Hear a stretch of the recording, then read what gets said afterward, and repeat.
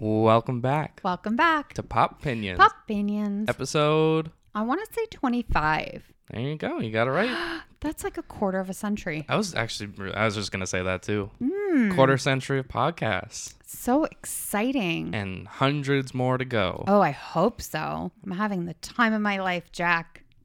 Why did that sound like it was like a Titanic reference? I don't know. Neither of us like Titanic. No. Case, how you doing? I'm good.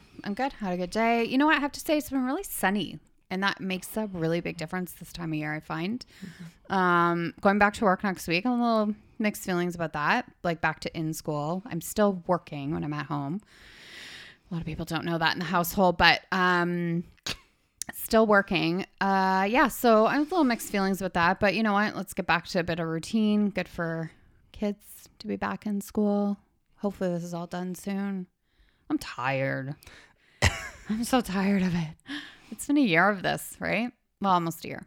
March will be a year. We're coming up on a year, especially this weekend was the Super Bowl, and it was really the last event before just kind of the world shut down. Yeah. Dad and I went to a concert at the end of February. I had no idea what was coming literally 2 weeks later. Yeah. And then I guess there's been like virtual concerts, but you were so excited. You love talking about how they play the sporting event around the concert of the Super Bowl. The football part is the pre-show of the concert. That's what I like to say. Well, and it's the post show. That's what I like to say just to bug Jack. And it really does work because it's the last football game of the year, and I'm already sad about that. And then I like to just rub it in about the concert. Yeah, it's all right. Baseball's still a couple weeks away. Oh, thank goodness. All right. This episode, we got our top 100 movie challenges. Challenge. Yeah. We're going to talk about Schitt's Creek and WandaVision. And then we have the great debates. Yes. Where we've picked a few categories where I feel like most of them, once we talk about them, totally, you could argue it either way. Yeah, I totally agree. I think there's only a couple where both of us are pretty set in stone about which side we're on. Yes. I agree. All right, so you want to talk about Schitt's Creek. I wasn't prepared for this. Yeah, I know. I just sprung it on you right before we started. So we just finished Schitt's Creek on the weekend. Not me. You no, and Dad. sorry, yeah. My husband and I. You can say Rob. Dad, Rob. Yeah, he does. He's part of the podcast network. He is. So we finished Schitt's Creek on the weekend, which was devastating to me because it's like now one of my most favorite shows I've ever watched. And then we watched the documentary last night, which I proceeded to cry through pretty much the entire thing. Like I'm going to miss those characters so much so that I just restarted it last night. When you guys were doing your podcast, I just like restarted it from season 1. I think it's a good thing because I know it's because I'm not a Friends person, but I feel like you have other shows that you do really like. And the other one I would say, and I mean, we're going to talk about it later, is a part of our great debates. There's two shows that I feel like I'm not going to say as rewatchable because there's also the nostalgia factor with Friends, but I like that you're watching not just Friends, that you're diversifying a little bit. Yes. Well, Schitt's Creek, so just in case people don't know, first of all, it's Canadian, which I have to say, Canadian TV and movies are really amping it up now. Like this is so well done and it's such a good show. So it's about this family, very disconnected, rich, like filthy rich family, and they lose everything. And the only thing they have that this lawyer manages to keep for them is this town called Schitt's Creek. And in this town are some very quirky, weird, awesome characters. And they live in a motel. So they, the two kids, played by Dan Levy and Annie Murphy, have to share a room, which they've never done. And then the husband and wife have the other room, and it's an adjoining, and they're in this like crappy little motel. And it's just a show that has been so well done. And I'm going to just say one thing. If you've started it and you didn't like it, give it a hot minute. Give it time to breathe because it is such a well done show. You will fall in love with these characters. There is a love story in this series that is probably one of my favorite I've ever seen. The way they do it is so simple and beautiful, but it's just something that's not seen every day. And I think it's like the show is like not ahead of its time. I think it's like perfect for this time, the way it's presented. And just this family and how they had no idea their kids' middle names. They didn't know their birthdays. So it's like them kind of coming together and like seeing this town and how it runs with all these like really interesting characters. So anyways, for me, it was a huge, I absolutely loved it. It's hilarious too. Like, I mean, that made it sound kind of whatever, but it is one of the funniest shows I've ever seen. Alexis is my favorite. She is played by Annie Murphy. Her facial expressions, her body language, like everything about her, I'm obsessed with. I think she's just brilliant. And she won, well, I mean, they won everything at the Emmys. They're up for everything, Golden Globe, SAG, and deservedly so. They need these accolades. So thank you for indulging me. You're welcome. I think we should also talk about Dan Levy hosting SNL this weekend. Yes. And I think, especially for a Canadian show, it is national pride for seeing this show get all, like, seeing, because the Emmys this year, I didn't watch them live, but I'd follow along on Twitter. I saw it the next day. And it's just like, oh, why do they keep using the same clip? And it's like, no, they just kept winning everything. And all the accolades, and seeing a Canadian on the SNL stage hosting, obviously it's not the first to do so. But yeah, but it's still, you know, like he said, like a year ago, like all of a sudden the show just got traction, and it's year 6, you know, and they all of a sudden, I think it was year 5, they started getting all this stuff for.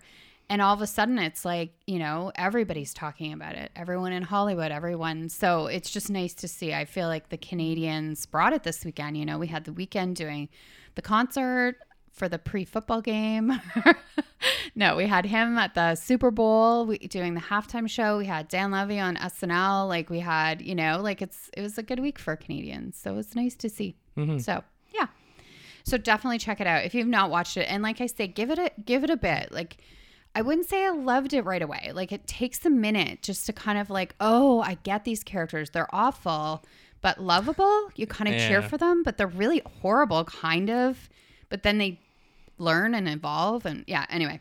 That's what I was going to say. Because I'm rewatching Modern Family right now. The episode I'm just about to watch has Catherine O'Hara in it. Oh, okay. Yeah. And her, like, Schitt's Creek, I haven't like sat down and watched it myself, but I've seen you guys watch it. I've seen my girlfriend watch it. So I've seen enough to understand how good it is. Yes. And just to me, Catherine O'Hara, like all of them are great, but yes, she just is. Alexis. Her accent, because she decided this character needed this accent, but it's like a fake accent. Like it's not even like you could say, oh, I'm going to do an Australian accent or whatever. Like she's just made up this whole, the way she talks. So when we were watching the documentary on it, which is awesome too, it's like 45 minutes and it's on Netflix as well. And it's awesome just kind of going through their last season and stuff. And she's trying to like read her lines and then figure out how she would say it, because she's made it up. It's not like she can have some dialect coach going, this is how you should say it, because she's just made it up, right? The women on the show are they're pretty kick-ass. They're all great. Like I wouldn't be able to, Patrick. Oh, love Patrick. Anyways. I was going to say the last thing I have to say about it is it's one of those shows where definitely gained a cult following, also just made a choice that not a lot of shows are ready to make, which is when Dan Levy announced season 6, it was, this is our last season. Mm-hmm. A lot of shows will just hold on to the money part of it, and we could keep going for a couple extra seasons, which, thinking back to like our top 10 TV shows that we did however long ago, I feel like I would definitely change some things about it and bring in the factor of the show the show I always think of as Entourage, that it just went a little bit too long. Yes. Once Vinny went through the drug and dating a porn star phase and punching Eminem, it's too much, right? It just didn't really fit the rest of the show, which I guess you have to be different, but I don't think it worked for that show.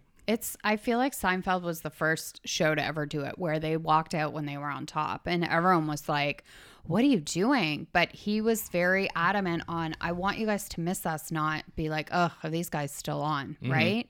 And I feel like that's exactly what Schitt's Creek. I mean, I could do it definitely one more season, but you never know. Maybe there'll be a reunion movie or a something of where are they now kind of. Though they could totally do that, even if it's a couple of years down the line. Yeah. It's something that would make sense. And I'm assuming it wouldn't be too difficult to get that cast back together. No, I feel like when they show in the documentary, you feel the love. Like you feel it and you feel it in the show. Like, they all love and like get along, right? So, and I was just, the whole time I was like, I just want to be part of that community. Like, it just looks so fun. I mean, I don't think I could be an actress clearly, but I don't know, just something. It just looks like such a camaraderie.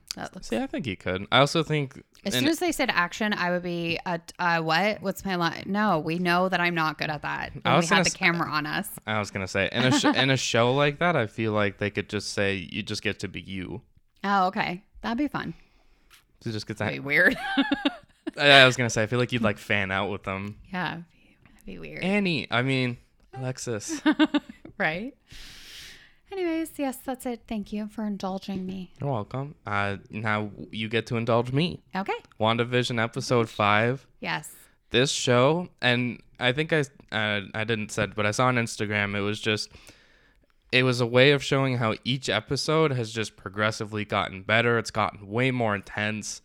And I want to know, what are your thoughts about this episode 5? So what I loved about this episode is they showed both inside her little world and outside. And I like that because it just makes, I don't know how to explain it, but you just feel like you understand more what's going on, both sides. Mm-hmm. And I mean, Vision is starting to clue in to what is happening. And so I'm very curious to see where it's going to go next. Mm-hmm. But you just, like, I feel for her, like Wanda. Like, she just loves him and she just wants to create a family, and that's all. And if everyone just left her alone, they would be fine if she didn't kidnap all the people that are in the bubble. Yeah. But this show creates a lot, and it's not the first Marvel show, but it's the first Marvel show that feels like a movie. Yes. So everyone is creating fan theories. I think the one that I believe the most, and although it is difficult to think Disney would do this, but I don't know if we talked about it before, Mephisto. No. So no. Mephisto is like the devil of the universe. So there's either the theory that Mephisto is in the universe because there's two people that can't be identified, and it's Catherine Hahn's character, but it's assuming she's going to be a different witch. Okay. From the Marvel comics. So I think it would be Dottie. Right. The blonde, right? The perfect housewife, yeah. So one of the theories is that Wanda made a deal with the devil to create this world, and now Mephisto's just kind of messing with it, or Wanda didn't create this, right? But just was kind of given the opportunity to protect it. Well, because everyone on the outside is saying, how does she have this much energy to make this and keep this going? So that was an interesting question brought up by the people on the outside, right? Of just like, yeah, how is she doing? Because I know she's very powerful, but like to keep it going and to keep, an eye on everything or whatever she's creating, that would be tough. Yeah. Yeah. And there's another Marvel show getting pitched from this, which I love, which would be Jimmy Woo, played by Randall Park, who he's become the internet's favorite. He's become my favorite part of this show. Like when I don't know if it was in this episode, but when he goes to grab coffee for him and his friends and he's walking through the headquarters and he's just so happy, and it's him, Darcy, played by Kat Dennings, and Monica Rambeau. They're just like this fun like ragtag group that's against the man, but like they're just somewhere in between where they're not the director who there's something going on there, and they're not Wanda. They're just somewhere in between. Yeah. Well, because she does kind of say like, what do you want, or right? Like there's more of a negotiation. Yeah. Like where the other guy's just like, I don't know. Let's blow her up. Shoot this whole thing down or whatever. Right. And she's like more like, no, let's like figure it out. Like, yeah. the self-discovery of this episode, which I heard about the Mephisto, the devil kind of thing, when Vision's at work, because this is the 80s episode, right? Yes. He's at work and he uses his powers to control the mind of one of his coworkers. And he says, like, he starts freaking out. He's like, I need to call my parent. I need to call my family. Like, what's going on? Like, she's in my head. What's so going on? Scared.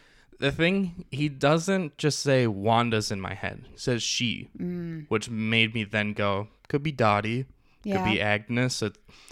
It left it up for imagination that it's not just Wanda. Right. Because when we get to the end, they're having this big argument, which, well, I'll say spoiler alert, not exactly right now, because they're having this argument that's going on during the credits. Because usually it's just, oh, you're wrapping up the show. But Vision and Wanda are having this full-on argument about this world that she created and where are the kids? Like, why is this happening? What's going on? And they're both incredible actors, Paul Bettany and Elizabeth Olsen. And she says, how could I control all of this? How could I get people to dentist appointments? And how could I do this and that? Which brought up a great point. Which really put in all of that energy just to be with Vision. Yeah. No, it's very true. That's good. And what is there, 5 episodes left? I think it's 9. There was a rumor that there was going to be an extra episode because someone started leaking stuff that's going on. So they just ruin it for everybody.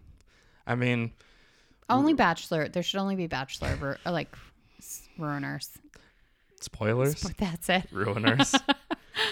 But the thing with that, and not that I care about the Bachelor world, but the spoiler part, that there's like a guy that knows everything. Yeah. But he's gotten stuff wrong. Yeah.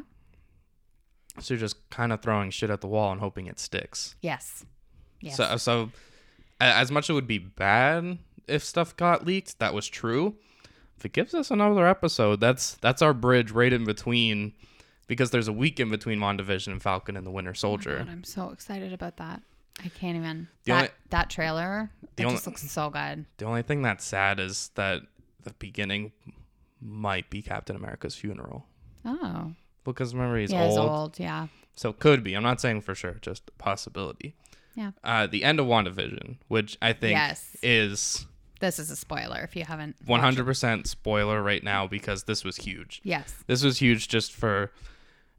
In the moment, it was almost like shock. So they're having this argument. The other thing I liked was they use their powers and float up against each other, and they're, why are you yelling at me? You never talk to me like this. I like that Vision is kind of getting, I don't even want to say backbone, but he's just saying, you can't control me like this. Yes, yeah. He's pointing at the curtains, which you'd have to watch it again, but they're shaped in an M, like the curtains are. Oh, okay.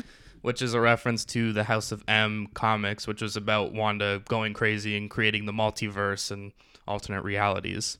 Wow. Yeah.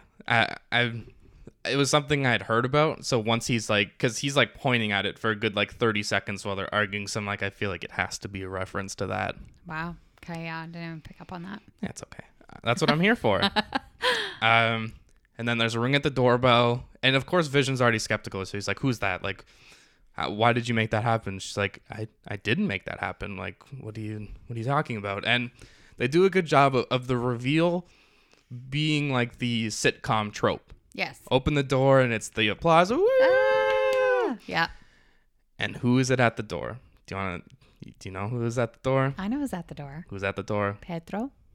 Did I say it wrong? There's just like, you almost say Pedro. There's a like Pietro. Yeah. But this is not the Pietro that Wanda knows. This is Evan Peters' Pietro, or I think they call him Peter in the X-Men franchise, which him standing there is a lot more significant than people realize. This means, first of all, that it could be the multiverse that we're bringing up that happens in Spider-Man as well.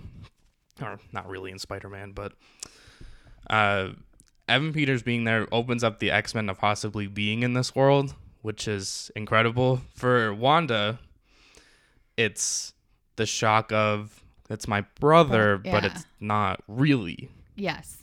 And they do a good job of just kind of cutting it off there. So this next episode. And I also liked, because the argument started in the credits, Yeah. that his appearance is a post-credit scene. Right. The classic Marvel move. It is, for sure. So these next few episodes, I think it's been going up a notch each time. I think this next I can't imagine what happens in this next episode. Yeah. I do. I actually enjoy the week to week. I think it builds more for you and you look forward to it, right? Yeah, if we had this all at once, we would watch it in like 2 days. Yeah, and And it wouldn't be the same. it wouldn't be the same. So I'm okay with the week to week. It's the water cooler conversations. It is, for sure. I think that's it for that episode. Sounds good. All right, let's get into our movie challenge this week. Yes. Which one do you want to start with? Scarface. I feel like it's faster. Yeah, Scarface, 1983, written by Oliver Stone, which I found very interesting. Me too. I didn't know that. Directed by Brian De Palma. Yep.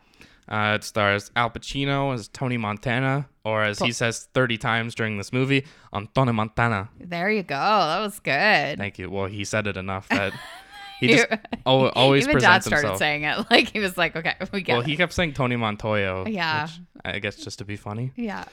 So it follows the story of Tony Montana as he builds his drug empire in Miami. He's a refugee from Cuba, which I forgot.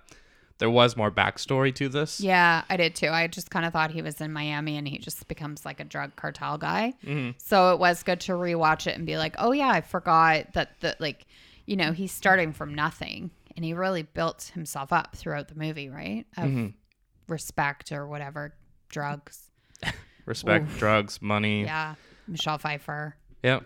The thing that I know he's kind of like the anti-hero, so you're kind of cheering for him. He's also dealing drugs, so there's that kind of conflict. I feel like he just feels like he deserves the world, even when he hasn't done anything. Yep. He That's just fair. is just, it's about me and I'm better than this. I can do better than this. There's just a cockiness, which I guess is good, especially when you get towards the end and you see that it's almost justified. Yeah. That you're following this character and it does come to fruition that he is worth so much. Yes.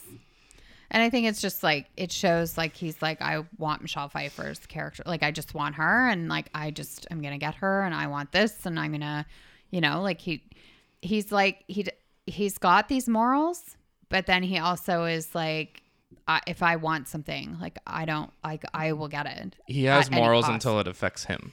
Right. Until it becomes, like taking the boss's wife. Yes. Then it's, oh no, I Well, could do because that. he doesn't respect the boss. So he's just like, yeah, I can take that. That's not a problem. But he has a problem killing white. Like, he was supposed to kill this like diplomat guy and his wife and kids happened to be in the car and he didn't know that. And they were supposed to do a car bomb. And he was like, absolutely no, I'm not doing that. Like, so all of a sudden you were like, oh, okay, so he does have morals. That's good. They showed us there was a Something. line there where he's like, I'm not doing that. So yeah, it was good. It would be interesting to see. I would love to find.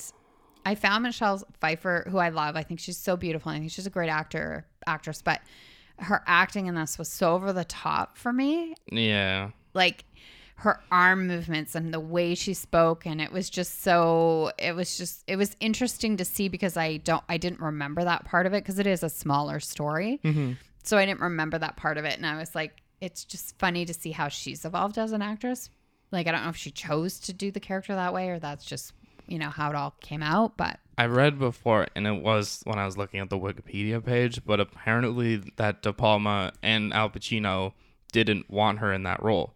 Like, they were arguing against it at first. Oh, okay. I guess they figured it out. Yeah. Yeah, they figured it out. I did a pros and cons list. Oh, I like it. Great. Hit me. Pros, entertaining. Yes. You get the drugs, entertain, like fun. You get the fun line. Yeah, that is one of the pros. Yeah. They do a good job of building him up, of not just like he lands in Miami or in Florida and then just becomes a drug lord. Like, he has to go make a drug deal and it goes wrong and his buddy gets chainsawed. Yeah. Then he starts working for the boss. He makes some other slithery moves and works his way to the top. Yes. So it does a good job of that. Great acting. Yes. Al Pacino, this is probably his most iconic, maybe. Yeah, like he's so, the way that accent and the way he carries himself is he does a great job. Especially you said it during it that he's an intimidating figure in this, but he's also quite short. Yes, so it he's is a little funny. It's a little he's a Joe short man, Pesci. and in real life. So, but he has this cockiness and this confidence about him, which is funny to me because he'd be standing against these guys that are like 6 feet, and it just looks funny, and yet he still is like, Get out of my face, man.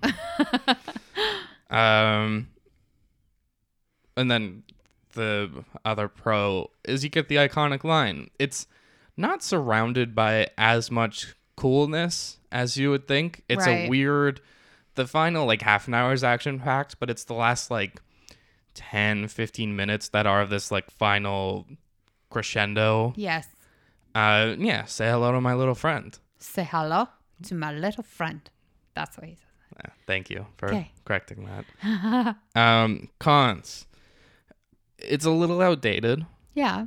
Well, I wouldn't say it's held up well from the 80s. No, if you watch this in like 1985, Oh, great. now it's a little, and that comes into the other part, it's just, I don't want to say too long, but it's slightly too long. Yeah, it's almost 3 hours. Like we said, I'm a firm believer if you cannot tell a good story in about an hour and a half, then I think there's, then something's awry, something's missing, because I think you should be able to tell a really good story in an hour and a half.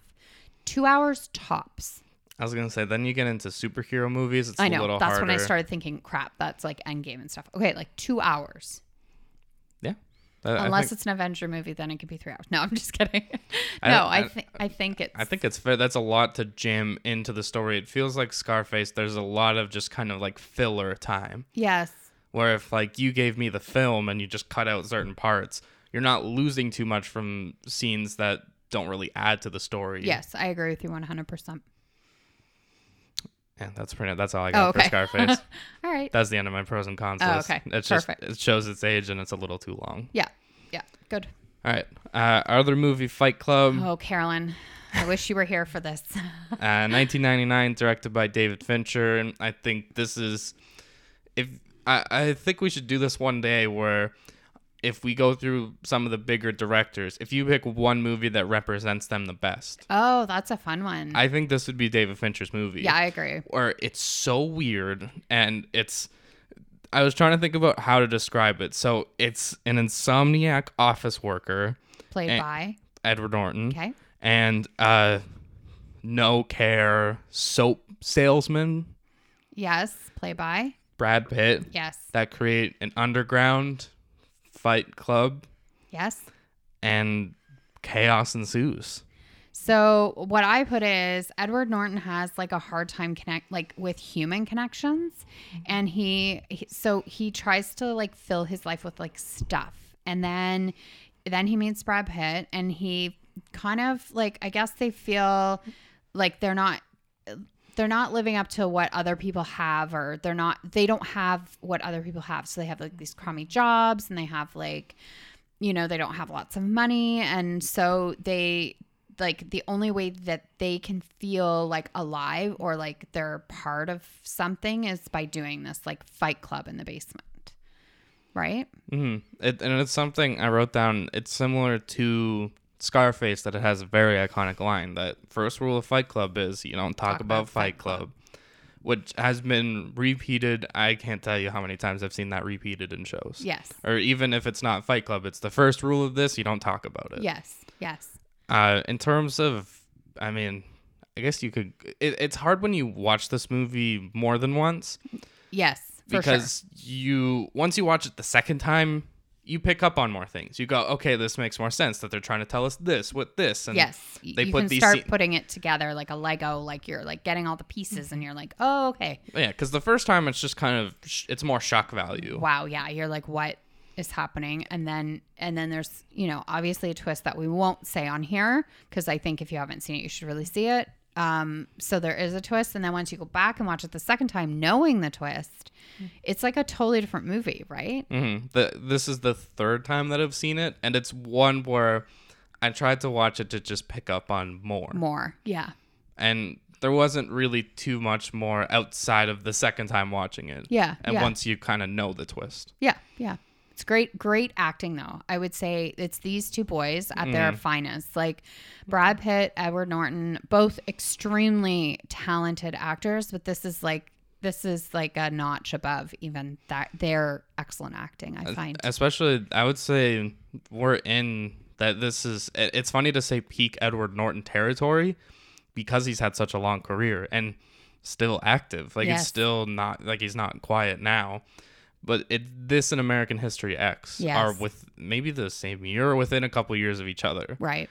Like that, I don't know how, between two movies, it's up there as, to me, two of the best performances by anyone. Yeah, And it's yeah. both by him. Yeah, no, I agree with you for sure. I think he's really underrated too. Yeah, he doesn't get Brad Pitt credit. Yeah. Like he's definitely underrated, but you know what? Maybe he's happy with that because he gets to do these awesome projects and he's not being like kind of hounded or, you know, he can live a pretty quiet life. So maybe he likes that. Yeah, if that works for him. Whatever floats your boat. Anything else for Fight Club? No, great movie though. Definitely highly recommend it. Made, or I guess released the year I was born. And still, It's a great year. That's why if you haven't seen it, definitely watch it. It's also been 21 years. So Yes. 22. I think it still holds up though. 22nd year. Yeah, for sure. It's not one that'll go outdated because it doesn't focus too much on the year it was made. Yes. Like you could, not that you should remake it, but you could remake it today. Yeah. And kind of change a few things about it. Yeah, but I think it holds up. I think it'll be still a classic. 20 more years. 20 more. All right, here we go. The Great Debates. The Great Debates. We have 5 categories to go through. I warmed up my voice just in case we have to yell. Okay. We have to yell over each other. So Yes. turn your volume. No, don't turn your volume down. We're not actually going to do that. We're very civil Sometimes. most of the time. Yeah. 98% of the time. Yep. It's really the Bachelor Nation argument that or discussion. Where do you want to start? I think we should start with Bourne and Mission Impossible. I think we should go like that way. Okay. Yeah. Okay, so Bourne and Mission Impossible. So a funny thing. Okay, two housekeeping. We had to flip a coin because neither of us would pick because we both love these franchises, Bourne movies and Mission Impossible. So we actually had to flip a coin, and then I won the coin toss, and I still was like, I don't know which one I want. Anyways, and then the other thing is, I put all of these that we're doing, the Great Debates, on my Instagram story, and we had a lot of voters, which is really fun. So I will start by saying that Bourne movies did win. 60-40 though. So, and at first Mission Impossible was killing it. So it just, yeah, I think we're going to find though at the end of this debate is we like both franchises. Yeah, there's some of the other ones where I was trying to go, do I argue why mine's good or why the other one's bad? And then I went with, there's no point, especially in this one. There's not really a way to tear Jason Bourne down. No, and you have to just kind of go why you think this franchise is better. So, do you want to start or?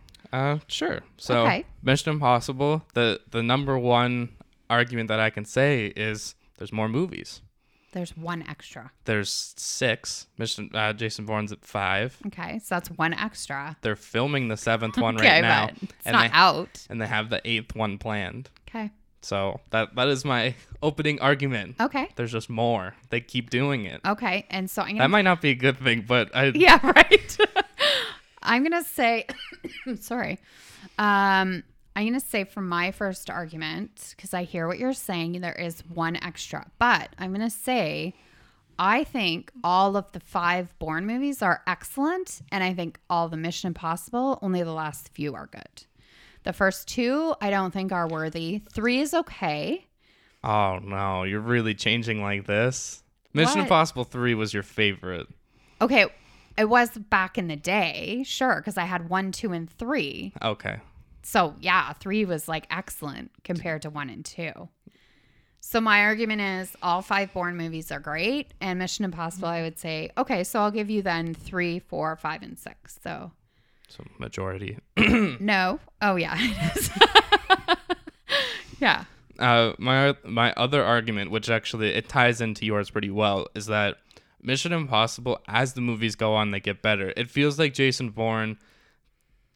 Not that Mission Impossible 100%, they both follow the same format, but I just think as you get to Rogue Nation and Fallout, they've gotten better, where Bourne kind of feels like it's the same. Yeah. Like it plateaus. I agree with you there, and I think the reason is because Mission Impossible can always bring in new like antagonists and characters and things like that, whereas Bourne was definitely a premise, and now that we've kind of, you know, we've exhausted that premise, you know, that we made these little lab rats and these little fighter spy guys. So I understand what you're saying there for sure. I'll give you that one. Mine is going to be that for me personally, I think that Jason Bourne is a more compelling protagonist than Ethan Hunt. Yeah. Oh, the only really compelling part, and they eventually solve it, is that Ethan's wife dies, or you think she dies. Yeah. And that's kind of his motivation.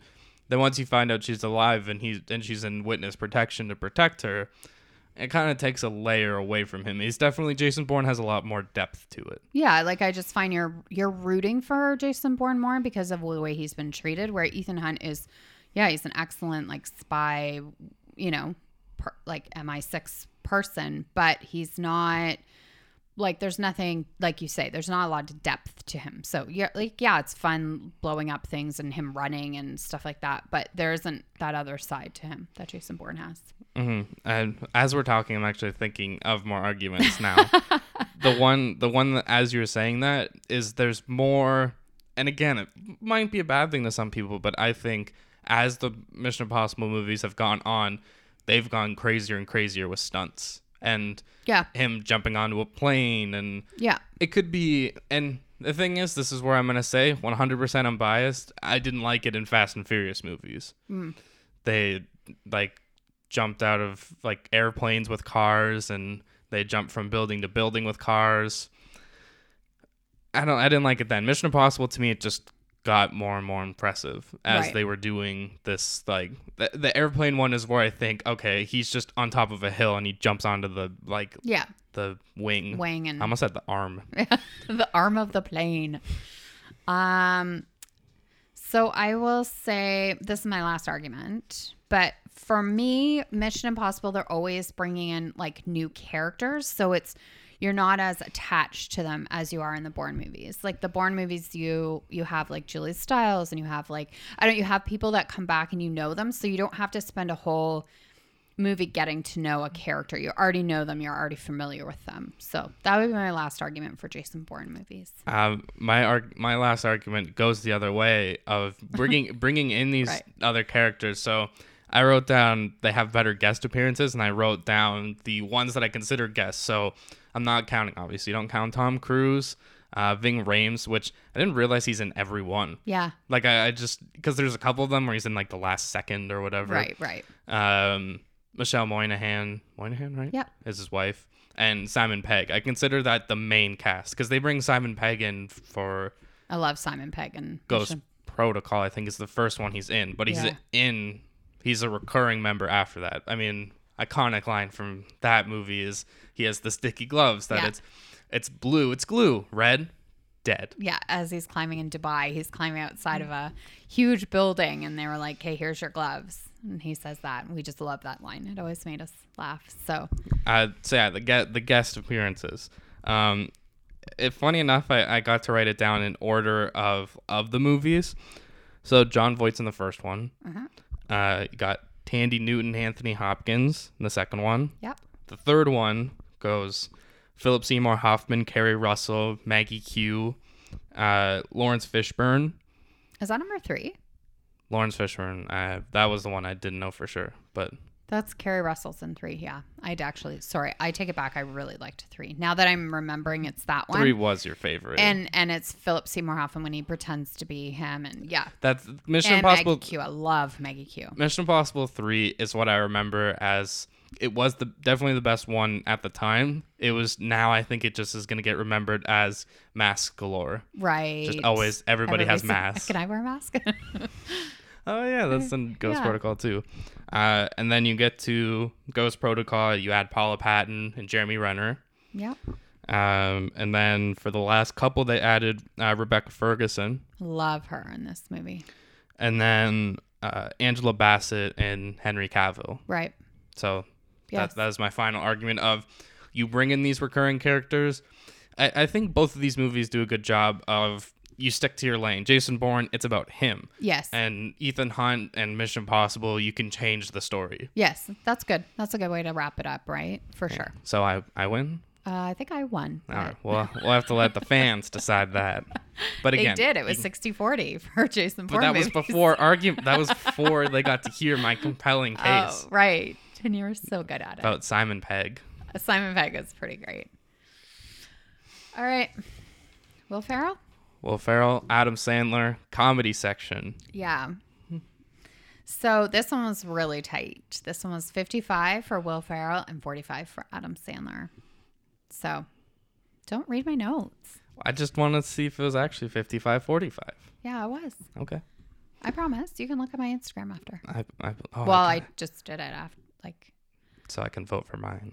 yeah, you haven't voted for yours yet. I didn't look at it yet. I haven't been on Instagram today. I think I went first, so I don't know what to start with. I think I will start with, this is my big one though. This is my big, like, drop the mic. Will Ferrell is, I know you don't like this movie, but it is a Christmas classic now, and everybody loves Elf. And it's Will Ferrell who delivers on that movie.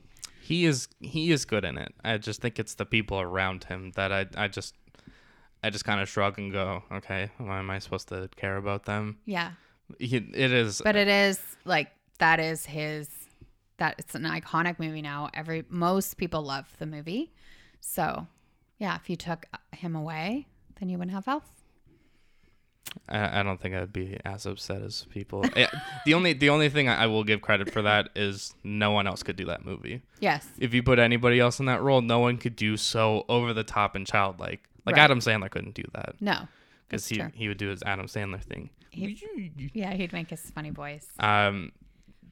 It's not an argument, but I just feel like it deserves the recognition that these are both SNL alumni, which Yes. is, I feel like it's something we don't talk about as much on here, but we're like SNL historians Die hard fans. Love SNL. every week. But Like, it is my hugest bucket list is to go to a taping of SNL. well, you also told me I have to be a host of SNL so that you can come and say, Oh, live from New York, it's Saturday night. I don't know. Oh, like that would be it. That's all I need in my life is to just say that line or to be there and then just say it along with whoever's saying it. Yeah. You said if it's me though, then I have to make sure you're part of the opening sketch. Yes. I will do that. Okay, thanks. You're welcome. My opening argument is just the resume of Adam Sandler comedy movies, which Okay. isn't as long. I left out a few, and I could definitely talk about. I have to acknowledge the low light in his career. Billy Madison, Yes. Happy Gilmore. These are all early Adam Sandler though, right? But this is career. We're looking. Okay. I'm just saying he was good in the beginning and then he's taken a bit of a nosedive. The Waterboy, Yes. The Longest Yard. Okay. I Now Pronounce You Chuck and Larry, which is definitely one that doesn't. For you, it doesn't reach as much. Yeah. But for me, it's him and Kevin James. Like Yeah. it's a great combo, and they pretend to be gay. Definitely a movie that couldn't be made now. Right. Very inappropriate. Right. Well, Careful with the thing. I just thought you were going to hit our little Mikey this thing.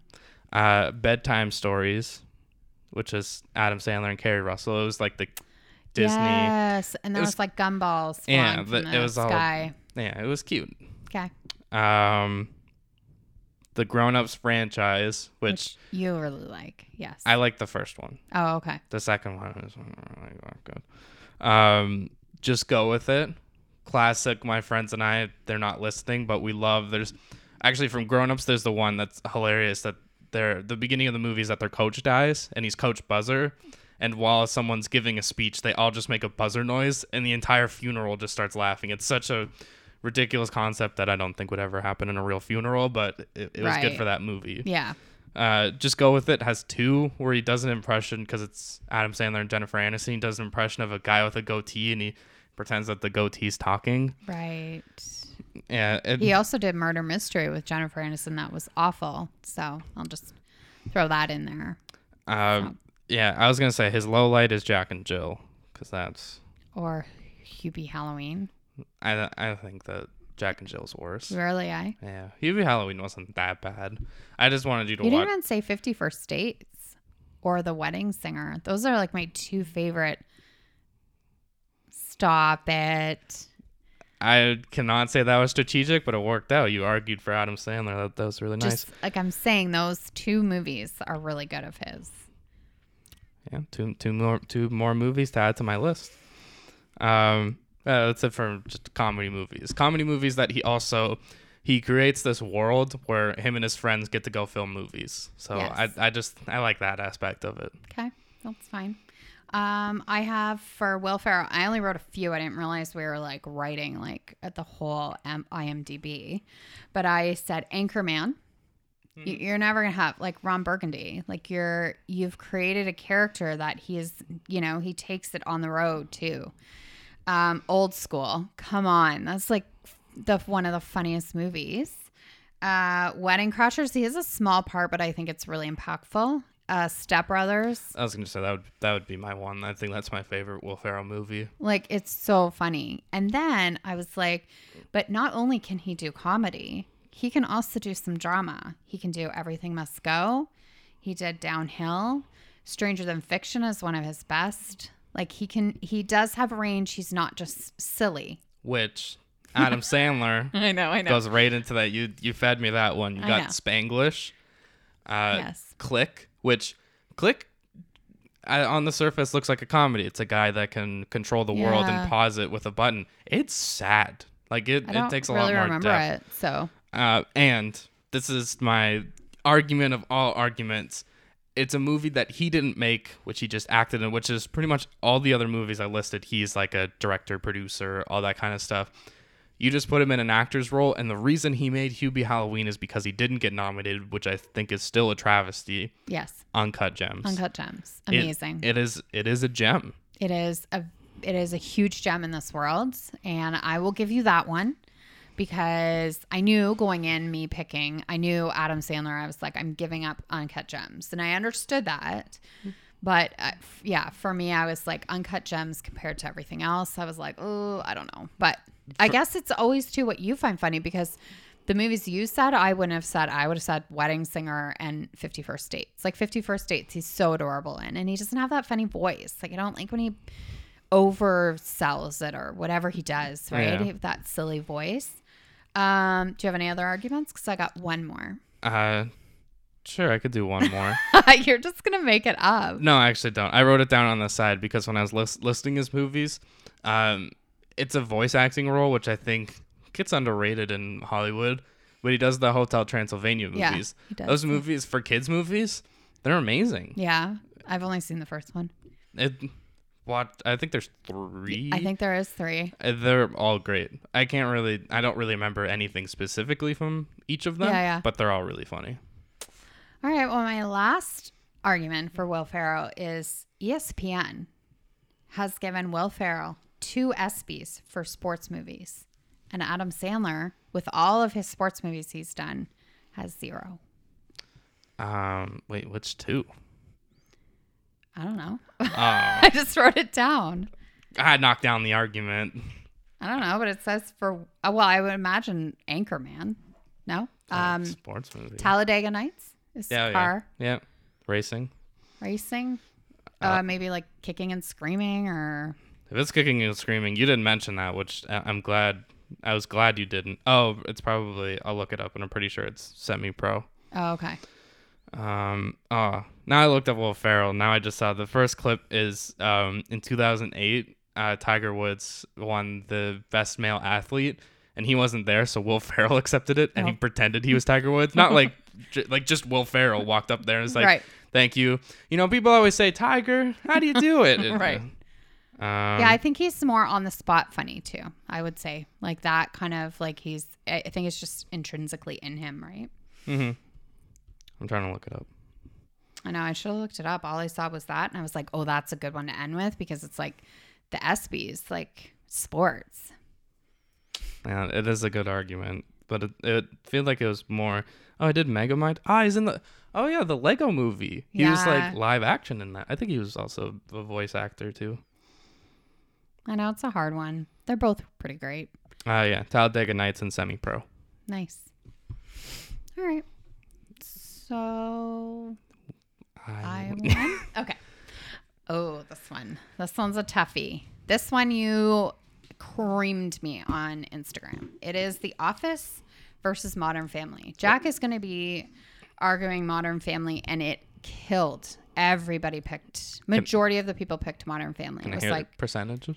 64% for Modern Family and 36% for The Office. I think that honestly underrates The Office. I think giving The Office all their due, that's not what I'm here to do. Modern Family, as I'm rewatching it, I'm in season 7 right now. It's impossible. As good as The Office is, as funny as it is, you can't touch the Modern Family's writing. The writing room they have, or how they connect their stories. How it just in a sequence. There's so many examples. I'm not even saying that to make my argument better, but there's just so many scenarios that, it's not as like highbrow comedy, but Cam and Mitchell are trying to adopt a pet, and they do this earlier where they set it up where Mitchell makes like the car dance, so it moves. For the baby. For Lily to make her just laugh because she's sad about... I think it was that they weren't getting a baby.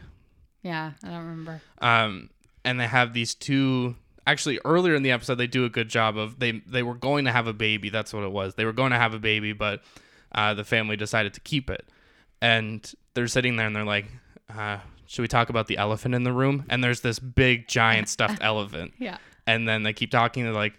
All right, what about the 800-pound gorilla? Two very common sayings, and there's a gorilla there. So they end up in the episode, the animals are mimicking having sex as they're trying to talk about how good of parents they are. Yeah, on top of the car, and And they adjust them. They're like, this doesn't look sexual at all. Yeah, they start moving. Yeah, it is. I mean, it's not like I'm like one was like a clear winner for me. They both bring something to the table. I just think for me, The Office, I think one of my biggest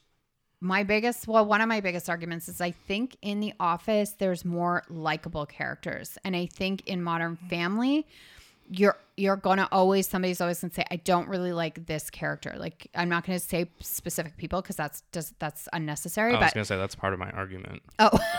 Okay. Well, about like specific people not liking characters. Yeah. No, I'm just saying I'm not going to name characters because that's not nice, right? I'm going to. Oh, okay. Well, I'm nicer than you then. Because you like them and dislike them for different reasons. Right. But I was going to say, like, your girlfriend doesn't like one character. That's my argument. Okay, yeah. I thought you were going to say that's part of my argument. No, but I'm saying, but I feel like in The Office, there isn't really a character that everyone's like, I really don't like that character.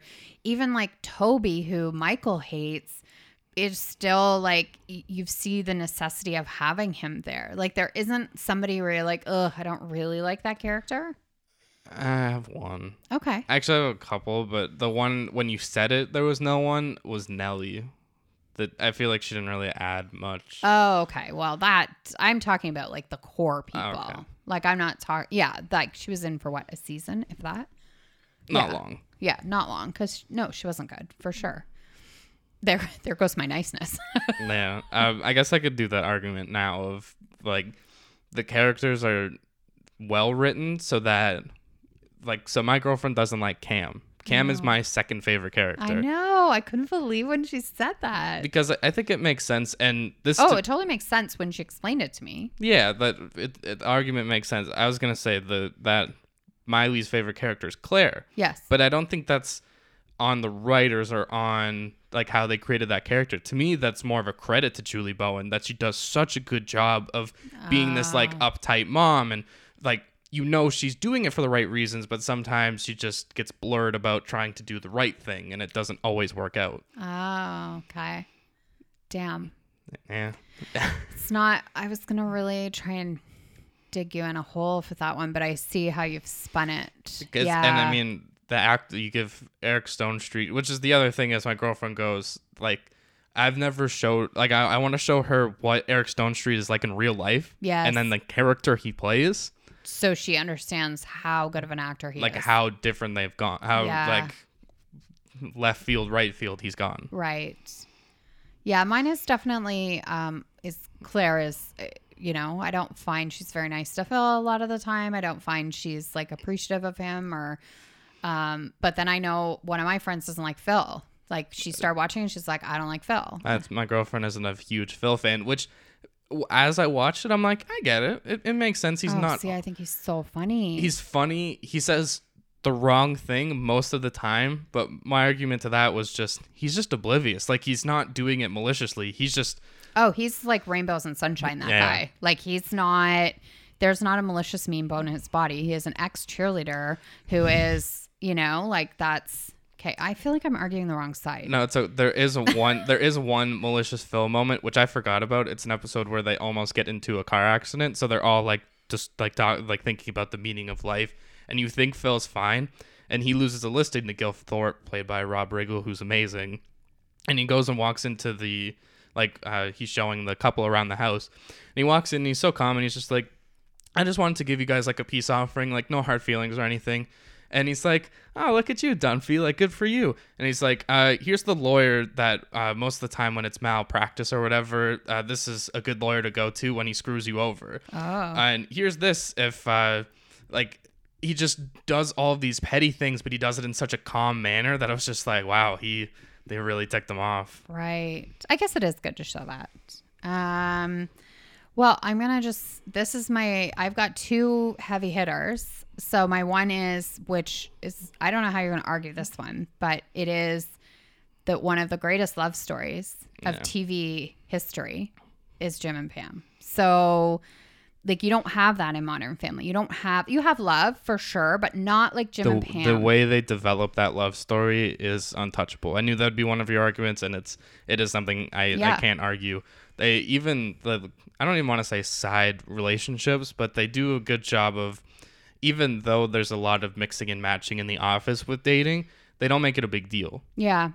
With Modern Family, you're just kind of set. These are the relationships. There's obviously a few that'll change, but The Office changes a lot more. But you have that core love relationship of Jim and Pam, which to me, really in TV, film, whatever, not really touchable. Yeah. No, it is. It's untouchable, that one. So you get even like he was on SNL 2 weekends ago and it was brought up. Like his whole monologue was Where's like, Pam? Where's Pam? Like, Kiss Pam. Because everyone felt it with them. Like they really, they were so good at their jobs that everyone still thinks they're married in real life, right? Yeah. So that's my one big one for Modern. That's like a good one, but it's not the whole reason why you love the show. I mean, the show is, the writing is funny. The characters are so unique. Jim and Dwight hijinks to me are really they're enough. Go find the Holy Grail, or even when Dwight kind of starts trying to like prank him back, but then Jim like pretends that someone killed him and that it was Dwight's fault. Right. Like he goes so far, and I think they even say it at one point. Like you really like Jim stays really late to work on a prank, and someone makes fun of him for it, and it's like, yeah, that's like a lot of commitment. The one was when he bought that huge piece of wire from a flea market on the weekend, and then he taped it all the way around where like Dwight was trying to pick up this wire to figure out where this wire went, and he ended up outside on the pole, like you could see him on the outside, like, and he was just like, Jim's like looking at the camera going like, yeah, this took me like 30 hours and it cost me like $28. It was totally worth it. Like his commitment to messing with Dwight is so comical, right? And there's two top notch besides the Holy Grail. I would say either when Jim dresses as Dwight. Yes. Bears beats Battlestar Galactica. And I just love Dwight's response because it's so outrageous. It's not fact at all. It's millions of families suffer every year from identity theft. And it's like, what? Funny, no. Jim. That and this is another Jimmy Woo Randall Park. Yes. One day in the office, Jim's at a dentist appointment and he's like, he steps in as Jim. And Pam is fully in. She kisses him like, "Hi, honey, good morning." They change all the pictures. And they just really mess with Dwight. And he's like, "What? Jim isn't Asian?" He's like, "Good for you, man, for not seeing that." For not seeing race or something, right? Yeah. It is hard to top that show for just those Jim and Dwight's relationship, which becomes, especially when you get to the end of the show, a lot more sentimental. Oh, for sure. I mean, they really do love each other. It's just like a fun thing. Mine was, this will be the last one, then we can move on from it, but is when Jim's working at another place, like he's working at another office, and he sends a fax saying, "From future Dwight, don't drink the coffee, it's been poisoned." So then Dwight runs and like, I think it's Stanley's about to drink, and he just like barrels him, knocks it out. "Don't drink it, you'll thank me later." And just the way he runs through the office and stuff. Yeah, it's pretty funny. My last thing for Modern Family is it feels more, I know there are a lot of characters in The Office, the ensemble cast, the family part of it, especially with Modern Family. With The Office, it's not a fair argument, but it's something I definitely have to bring up, that they take Modern Family on the road a lot. Like they go to like Australia and they go Missouri. Like you see a lot of different places. And by the time they go to Australia, I think I'm going to say like season 4 or season 5. That's when I started getting like emotional, thinking like you could see, especially they do a good job at the end of that Australia episode of, there's moments where you can see, this isn't part of the show. Like it's Manny, Haley, and Phil in a helicopter. Mm-hmm. Like that doesn't really make sense for the show, but there's these moments where you could just see, we're going to put the camera on you, but just be you. Like this isn't a part of the show. You could just see how much they love each other, which is the same in The Office. Yes. But it's more in that condensed space. Yeah, and it's more like an actual family. Okay, so my last argument though is obviously it's Michael Scott. Yeah. There is, when you and I did the best TV characters ever, Michael Scott was second for you and for me, right? Wasn't he for you? He might have been in my final 4. I don't remember exactly. Okay. I think it might be in this notebook. So he makes The Office. Like he makes that show. Which is the argument, the last argument against him is that once he leaves the show, you can feel a difference. Right. With Modern Family, you don't really lose anyone. All right. We got 2 left. So tie. Okay. Okay. We'll zip through this one quickly, I think, right? Yeah. Yeah. I don't have too much. So Emma Stone versus Jennifer Lawrence. You again took the cake on this Instagram poll. You got 62% and I got 38% for Emma Stone. So Jennifer Lawrence is clearly the winner. And again, I could go either way with these girls. I do love them both. Mm-hmm.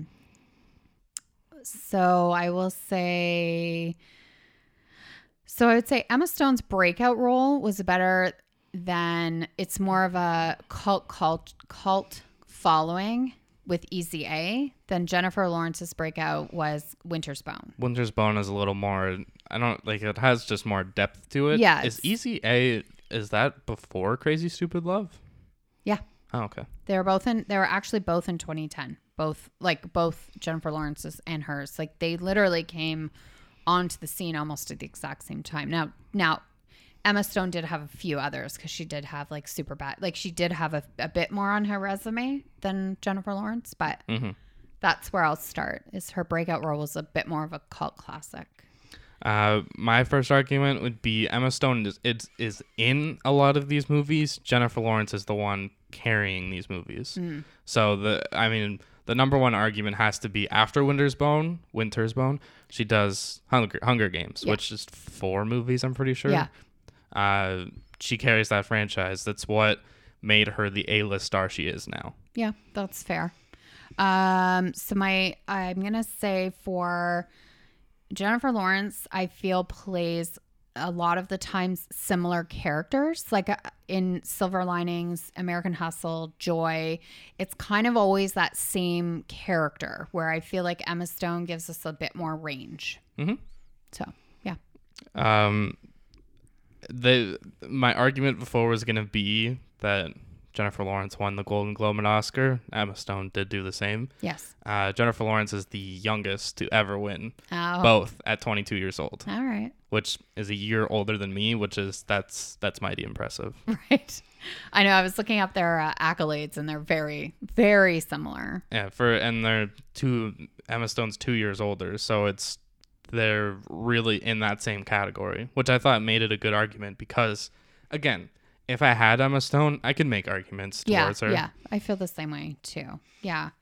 So I only have one more argument for Emma Stone because, like, I found it really hard because I was like, I just really like them both. I don't know, but I will say for Emma's movies, they're for me more rewatchable. Like, I will rewatch Easy A, no problem. I will rewatch like Crazy Stupid Love, or like she has to me more like rewatchable movies than Jennifer Lawrence. Mm-hmm.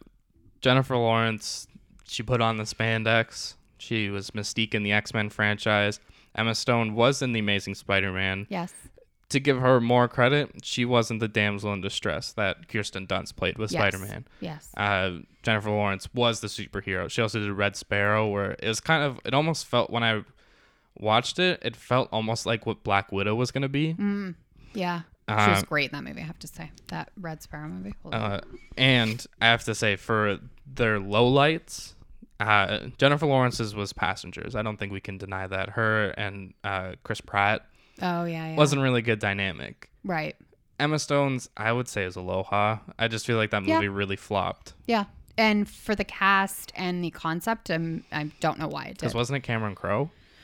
Yes, and it was like Bradley Cooper, John Krasinski, Rachel McAdams, like great cast in Hawaii. I don't know why it didn't work for some reason. But yeah, that's.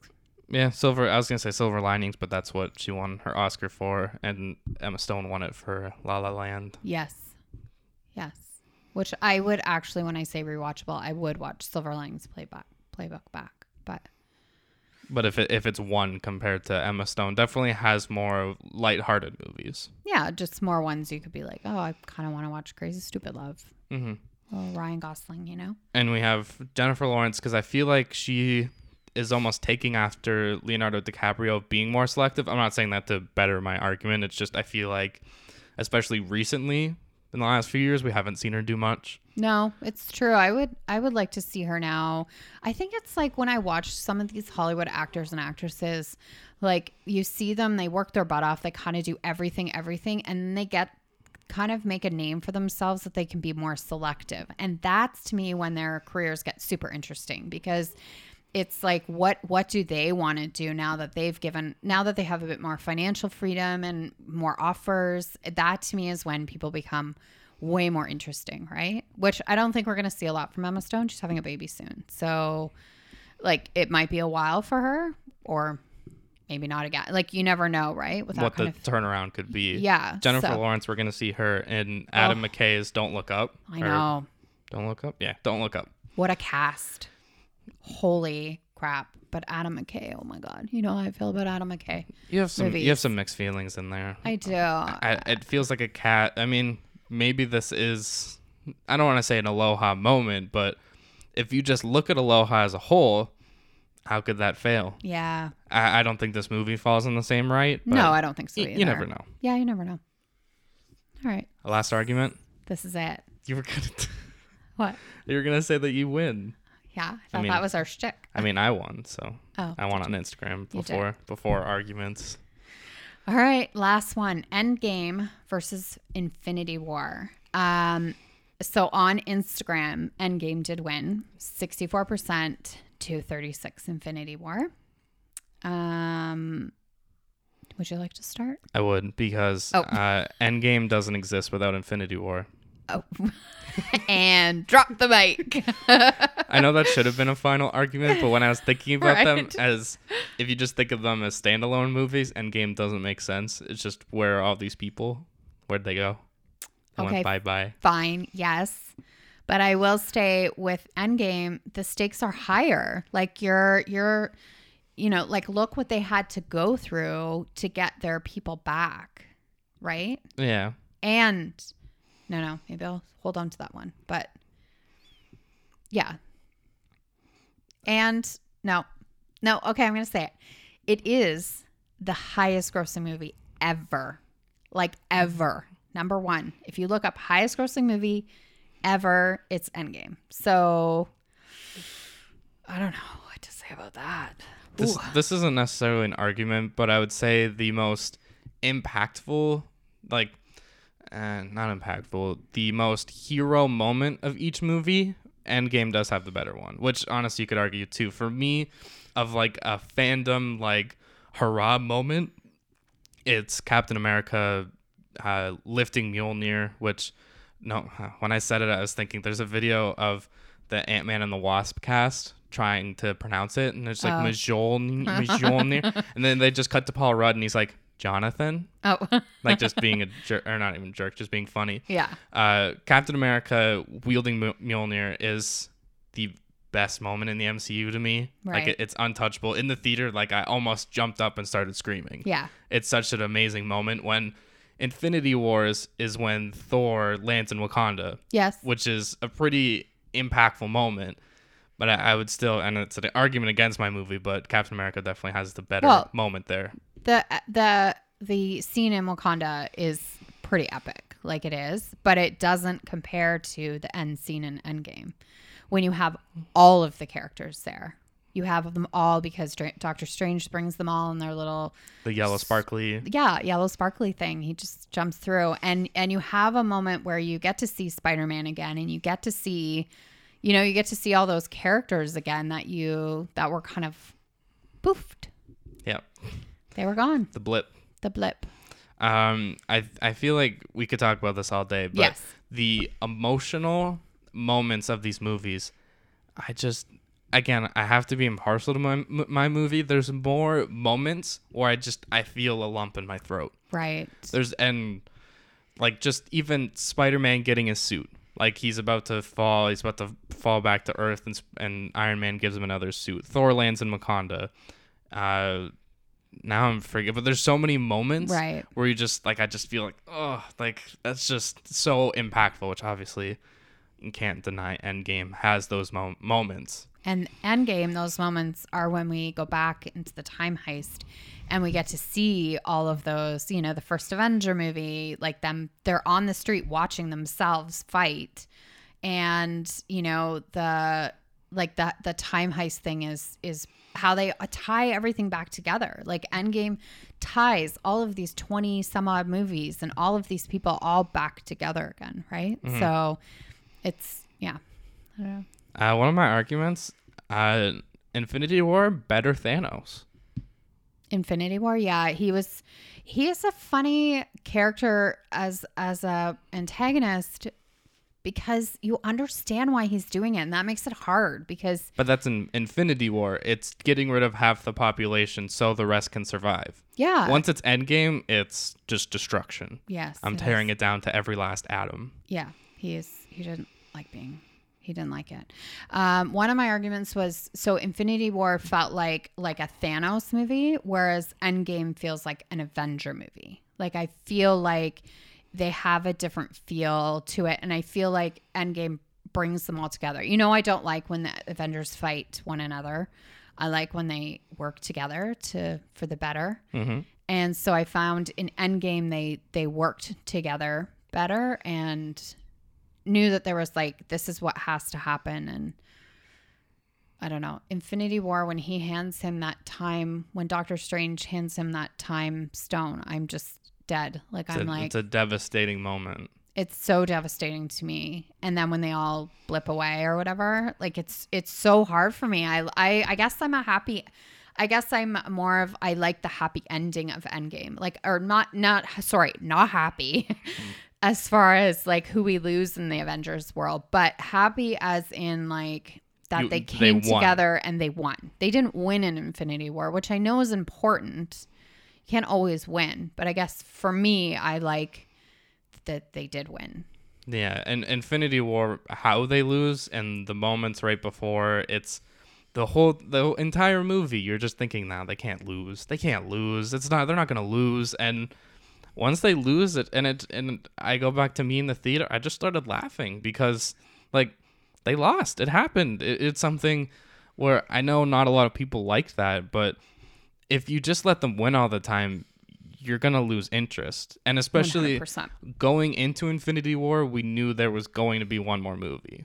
Yes. So not that it lowers the stakes because you just saw you didn't know Endgame was going to do what it did.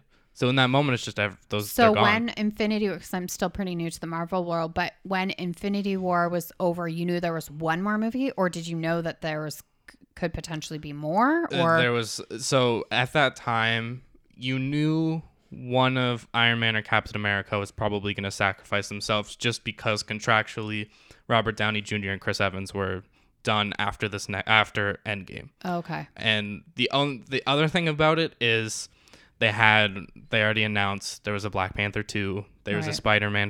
Spider-Man 2. Like there were these movies where you can't do it if these characters don't exist. okay. I So see. it does ruin it a little bit, but it also, you just thought, okay, how are they going to do this creatively? And the time heist is the best argument for Endgame. And what, like, do you think there'll ever be another Avenger movie? Oh yeah. Okay. Oof. It'll be, I think they're going to take some time to develop these new characters and kind of create the new Avenger movement, Right. Okay. because they're going to get, Maybe they need an old Avenger like myself. No? what? Old Avenger? Yeah, I could be old Avenger lady. I could be the wise old lady or something. I think, I mean, I want to be an Avenger. I was going to say Aunt May just kept Who would you getting, be if you could be any Avenger? Thor.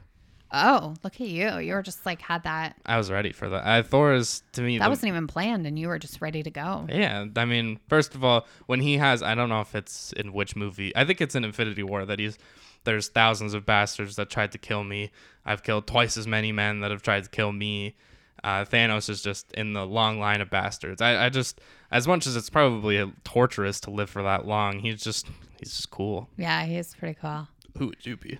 Well, Sorry. it's unfortunate not to throw the feminist card, but there isn't as many for me to choose from Absolutely. as there are men. But I guess I could pick a man too. Yeah. I wouldn't want to though, because I'd want to be a girl, so I could be with Bucky. I mean, I think I'd go Black Widow just because she's pretty kick-ass. I like Wanda. I just find she's got a sadness and darkness about her. And who's my other choice? That's not Oh, just three. Marvel. Captain Marvel. Captain Marvel. You I could- like her. She's pretty kick-ass. I was gonna say, if you wanted to go outside of just the Avengers, you could pick either of Peggy or Sharon Carter. Right. Those are they're pretty kick-ass, especially in that Falcon and the Winter Soldier trailer. Which one's Kobe? Maria Hill. Yeah, I like her. She's pretty great. It feels like there aren't as many superheroes. Yes. And you have Pepper. There's Oh, I love Pepper. Yes. No, but I would pick Black Widow and I would want Bucky to be my boyfriend. it actually I don't know, there must be some comic reference to this, but it's a relationship that kind of would work because they're both brainwashed spies. Yes. I guess my last was Guardians of the Galaxy characters in Infinity War. I couldn't remember. Yeah, they're the ones that discover Thor when he gets blown up, Right. and then Okay. Chris Pratt and Hemsworth have their whole like, you're changing your voice. He's mocking me. Yes. That's not how you talk. Yeah, I couldn't remember if it was Endgame or Infinity War. Okay. I was gonna try and use that one, but I'm like, I think they're in Infinity War too. It's hard because it is just one continuous story, so Yeah. it's hard to say. But It I is would a say part one, like, part two. yeah. So I think the stakes are higher in Endgame, where you're concluding a story. So I think the stakes are higher in that movie, and I think they had a bigger job to do because the first one they know. Yeah, this one doesn't have to be as good because the second one will really wrap it up. Yeah, that is the argument that I started with, was in Endgame doesn't happen without Infinity War, but also Endgame is the one that finishes the story. Yeah. So they're both equally important Yes. in the Marvel world. We love them both. Very much. But I think even after this, I wouldn't change my opinion. I wouldn't either. I'm pretty happy with my Endgame. My final Infinity War argument is that although it's a sad ending, it's funnier. Endgame is very serious, and It is. we And have to it's get the job sad, done. and it's like they haven't seen their friends in 5 years, and they're all like, yes. When Infinity War, you get, just off the top of my head, you get Doctor Strange and Iron Man going back and forth, and Doctor Strange calling him a douchebag. You get Guardians of the Galaxy versus Thor. You get Iron Man, Doctor Strange, and Spider-Man versus the Guardians of the Galaxy when they do the whole, who's Gamora? Do you one better? Why is Gamora? Right. Like, there's just a lot more funny It's moments. a bit lighter. Yeah. Yes. Whereas Endgame is definitely darker because they haven't they've lost people, not just Avengers. They've lost like people. Like Hawkeye lost his entire family, 3 kids and a wife. You know, one minute he's playing ball with them, the next minute, poof, gone. Right. So, you know, and it's all because Ant-Man came back, right? Yeah, that is true. The rat that saves the world. Yeah, I know. It's so good. That's the other thing. Ant-Man not being in Infinity War. Like, it's funny that Infinity War is the funnier movie, but the funnier character. Like, I'd say Ant-Man to me is... It's Ant-Man and Louise, like, played by Michael Pena. Those to me are the 2 funniest characters. Yeah. But they're not in the funnier movie. Right. Yeah, no. It is. Definitely, I would give you that for sure. Infinity War is a bit lighter. Which also hurts it in the sense of the stakes. Right. Yeah, because I think the stakes are way higher in Endgame because they know they only have like one chance to do this, right? One opportunity. To seize everything you ever wanted. I don't know. I don't know if that's it. I saw a TikTok where this guy was talking about his ethnicities, and he went 40% Chinese, 10% or 4% European, 10% or 10% luck, 15% skill. It's like remember the name. Concentrated power, will, 5% pleasure, 15% pain, and 100% reason to remember the name. And he just goes through that whole, like, he thinks you're just listing off, and he starts singing the song. All right. Are you good for our debates? I'm good. I really enjoyed it. It was really nice. There's definitely some, we both agree that these were hard, you know, they were pretty even. Argue them either way. Oh, yeah. We got to pick our movies, though, for next week. Yeah. Right. So, yeah. So, no, that was fun, though. I mean, it's always fun to just talk about them, right? Anything? Yeah, because it's not like we're going to hurt each other's feelings. Number 8. Number 8, that is 12 Angry Men. Oh, wow. I love that movie. For like, it's an older movie, but it is... I was going to say it's about baseball, but that's not right. It's in a courtroom, isn't it? Yeah. Yeah. And it's pretty much, it's almost like a play. It's kind of set in the one place. We'll just have to figure out where to watch that. I know. That's been a bit of a thing. Yeah, especially with these like classic movies. This might be the last time we can do 2, though, because then I'm back to work and we got Golden Globe stuff. So. Well, we'll make it work. Okay. All right. I got number 70, which is Trainspotting. Oh, nice. Wow. These are very different movies. Yeah. So we're going to go from courtroom in the 50s or 60s to the 90s, and we're drugs. Drugs. A lot of drugs. Lot of drugs. Yeah. All right. So, Case, got anything else before we go? No, nothing else. I'm all good. We'll be back next week. Movie challenge. We'll talk about WandaVision, see where that goes. And besides that, we'll see you next time. Bye.